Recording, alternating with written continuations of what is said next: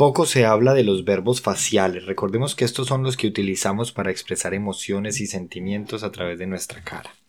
Entre ellos se encuentran to smile para sonreír, to frown para fruncir o to scowl para ceñir el ceño. También tenemos estos verbos que nos ayudan a comunicar nuestras emociones y sentimientos. To grin para reír a carcajadas, to cry para llorar o to glare para mirar fijamente.